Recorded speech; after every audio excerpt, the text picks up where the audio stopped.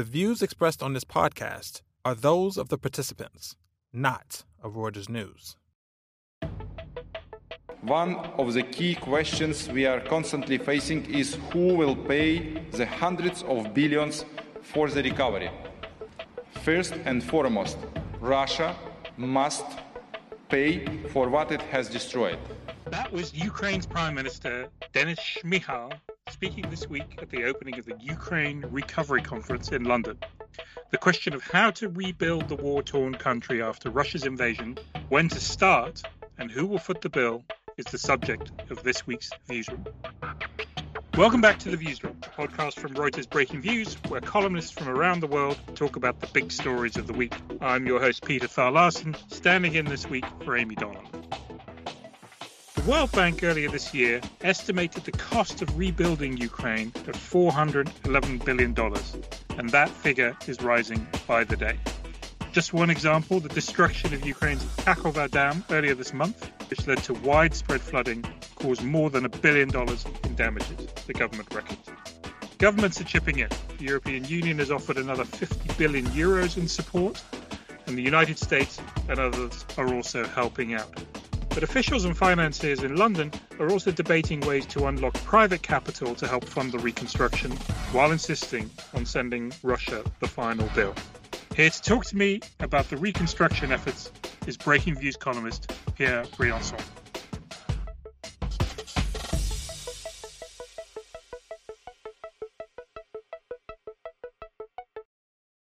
Pierre Briançon, welcome to the Viewsroom. Thank you.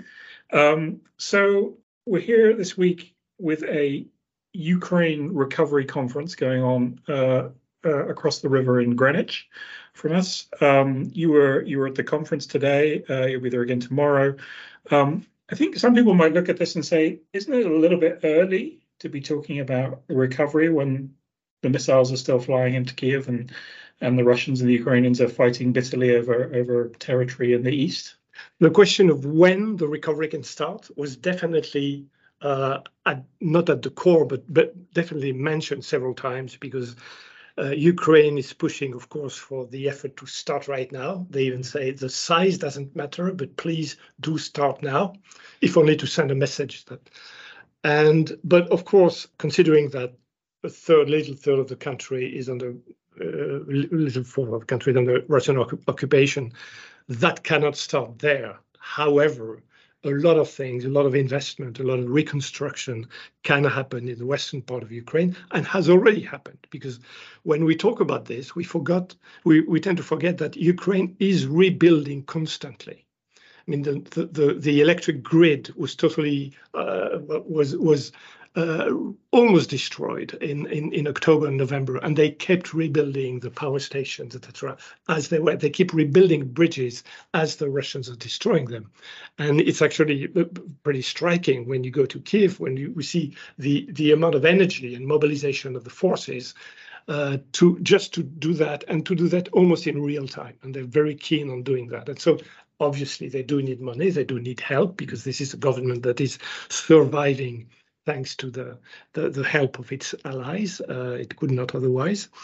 But talking about the length of time and how long it will take, the effort, what I was struck by during all the talks and all the speeches, because this is a sentence that I hadn't heard before, and that was said by several ministers, government officials, multinational organization heads, and the sentence is, we're here, we will be here as long as it takes. Like a paraphrase of the old and famous sentence used in central banking 10 years ago by Mario Draghi. But everyone said that. We're here as long as it takes. So I think Ukraine can at least, first get from that meeting the very reassuring political feeling that this will not pass. I mean, and there will not, at least Western governments are not seeing Ukraine fatigue among their population. They wouldn't say such sentences if they weren't sure that they can say them. So you've been covering this story very closely from a sort of economic and financial point of view. You were in Kiev for a week a couple of months ago, I think, talking to finance ministers and central bankers and so forth. Well, I guess I just sort of wonder about what we're thinking about the numbers, right? I mean, there's this World Bank estimate that it's going to cost $410 billion to rebuild Ukraine. That's already out of date. The blowing up of this this dam, the Kokoro Dam, adds to that number already. The number keeps going up, and there seems to be a sort of question about how much of that money is going to have to come from governments or multilateral bodies, and how much of it can come from the private sector. What are the things that need to happen to try and unlock private capital? First, there are two sorts of private capital. Let's stay with the 411 billion number, which is for March, and of course, as you said, every week adds to that number. The International Finance Corporation, which is a World Bank body specialized in dealing with the private sector, estimates that about a third of the amount can come from the Ukrainian private sector. Okay, let's remember this was not a Soviet-style economy or whatever, because it has been a more or less market economy for 30 years now. So the private sector is important. There is wealth, there is capital mass, and so they could take up to a third of that. If you add what the international private sector from Europe, US corporations can do, what investors could do eventually, what industrial companies, this probably amounts to more than half that amount altogether, private sector. Now the question is, how do you convince them to do that? One thing is to say it would be good. That was another very strong point of that meeting, is that we need to mobilize private capital together, of course, with public money in order to serve as a stimulus tool. But then how do you do that? And it's hard to attract investors in a country at war. You definitely do not get investors for the eastern part of the country, which is being bombed or occupied by Russia. So forget about that part. On the other hand, the rest of the country is still threatened by either a total victory by Russia. I mean, you can speculate on all the doomsday scenarios possible here. And so one of the scenarios would be to try to set up a kind of a war insurance mechanism whereby private insurers, Western private insurers, would be incentivized by public money, public guarantees, bodies depending from the World Bank, which actually currently do that, and would be pretty much insured against war risk. So what does that mean? That means you would make an investment in a power plant or something. In a power plant, in a factory, you can buy a bond. You can take shares in an industrial company, and your investment is ruined because either the area is destroyed, or because the factory is being bombed, or a company cannot repay its loans because of the war situation. And then what I found... So then you as the investor would then be insured against that loss? Yeah. Right. What I found interesting is that in such a case, the body that insures whichever assets are there, then gets a claim on the offending party or the attacking party, i.e. Russia. And so, we've talked a lot, and they have talked a lot during this meeting about how to make Russia pay. But when you think about it, and the whole questions, they are political, legal questions. The legal question itself is hard to solve, and no one has yet really found the right way to do this legally. One way to do that would be to, once this is all over, to hold Russia responsible for all the insured damages that Western companies had to pay. There would be one legal way to do that, possibly down the road. Okay, but that's quite a long shot commercially. Quite a long shot, yeah. So we're going to get Russia to reinsure all these. I'll give you an example, because it happened actually a few weeks ago. Ukraine's second largest bank, Oshad, after a long legal process in courts, and don't ask me why, French courts ultimately adjudicated this one, but the France's highest court awarded Oshad $1 billion which now they have to claim from Russia, which is another story altogether, for destroying all the branches of the bank in the eastern territory. It was a bank that was focused on the eastern part of the country, and so of course they had a lot of activity. And after a long process, they finally, because it dates back to before the second invasion, and they got and Russia cannot appeal, and so this is a ruling that stands. Now, of course, you have to recoup the money, which is, as you say, down the road. Actually, there must be a few yachts or something somewhere that they can seize, but that would be interesting. I mean, one of the things that comes up in the discussion about reconstruction is not just the scale of the investment. I think the 411 million is 11 billion is 2.5 times GDP or something like that. So it's a big amount of money for that economy. And where the money's going to come from, but there's also a question about whether you can really rely on the money being spent responsibly. Ukraine had a big problem with corruption before the war, and there is definitely people express some concern that would still be a problem now, particularly with all this money going in and private sector and so forth. What can or should Ukraine do to sort of ease those concerns? First of all, they are the first ones to agree that this is a serious problem. The current government of President Zelensky would add, and his minister would tend to add, there's a huge perception of corruption, which is a bit bigger than the actual corruption happening in the country, because they have done reforms already. They have reformed tremendously. They have the financial sector, the banking sector has been cleaned pretty much.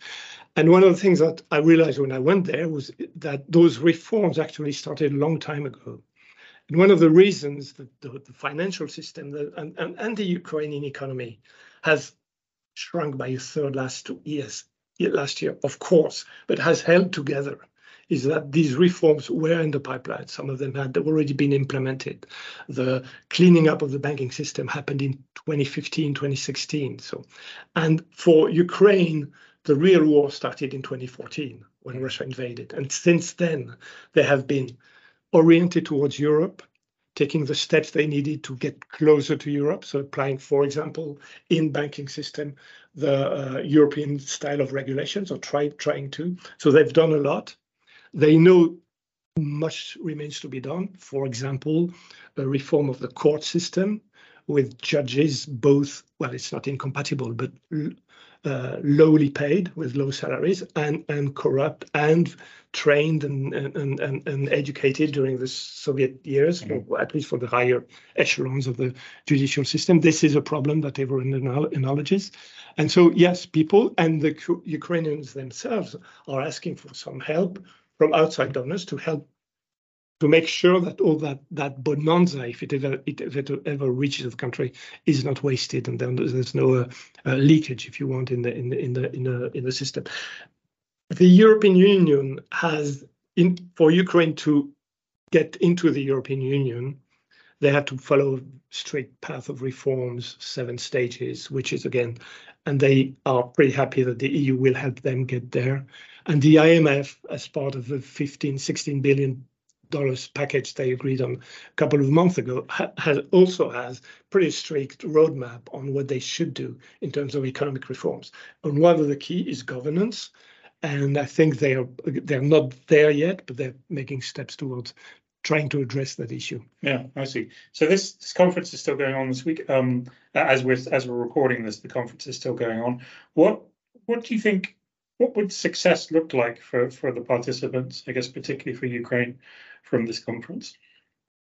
I think Ukraine gets away with first new money from Europe. The European Union yesterday announced a 50 billion euro package over the next 4 years, which is quite significant. The US, Japan, and European allies are currently have taken care of Ukraine's budgetary needs for this year. Now they address the 24 to 27 areas. They're looking forward to do that. I think that will be, that will go a long way to, it takes you about 40 to 50% of Ukraine's needs over the same 4 years. So the rest will come, as we talked about, from the private sector, from the US, of course, which is also a big donor, and from Japan and other countries. So they're on track to get what they need for the next 4 years, even before we start. And part of that money will be used for partial and early reconstruction where it is possible. But even before we talk about that, at least they have much more visibility on the next 4 years. And the political commitment I was talking about, as long as it takes, which means something when you're a country at war, worried about how solid the alliance may be and how long your allies will stick with you. Yes. Well, yes. May depend a little bit on the identity of the person in the White House. But yes, I was talking for Europe, exactly. There's another matter altogether. There's a huge worry, of course, about the next presidential election. And part of the reason Ukraine had been planning a counteroffensive so early was to be able to take positions before the US presidential campaign starts in earnest. Interesting. Fascinating, Pierre. That was really interesting, comprehensive. Thank you for taking the time. And thank you for having me. We will follow the reconstruction efforts of Ukraine with interest.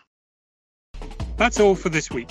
Thank you for tuning in, and many thanks to my colleague Oliver Tasek in London, who produced this podcast. You can find more episodes of The Viewsroom on Apple or your other favourite podcast app, where you will also find our sister podcast, The Exchange.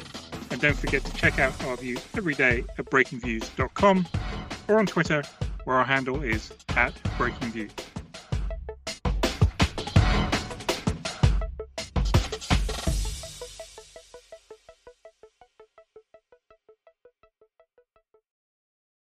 I'm Kim Vanell. Join me every morning for a roundup of what's happening at home and around the world. From the front line in Ukraine. Extraordinary how these people adjust and even laugh when you take cover. To the heart of US politics. When Trump said that he expected to be arrested, it seems like he was trying to get ahead of the story. We bring you everything you need to know in 10 minutes. For your essential daily briefing, follow Reuters World News wherever you get your podcasts.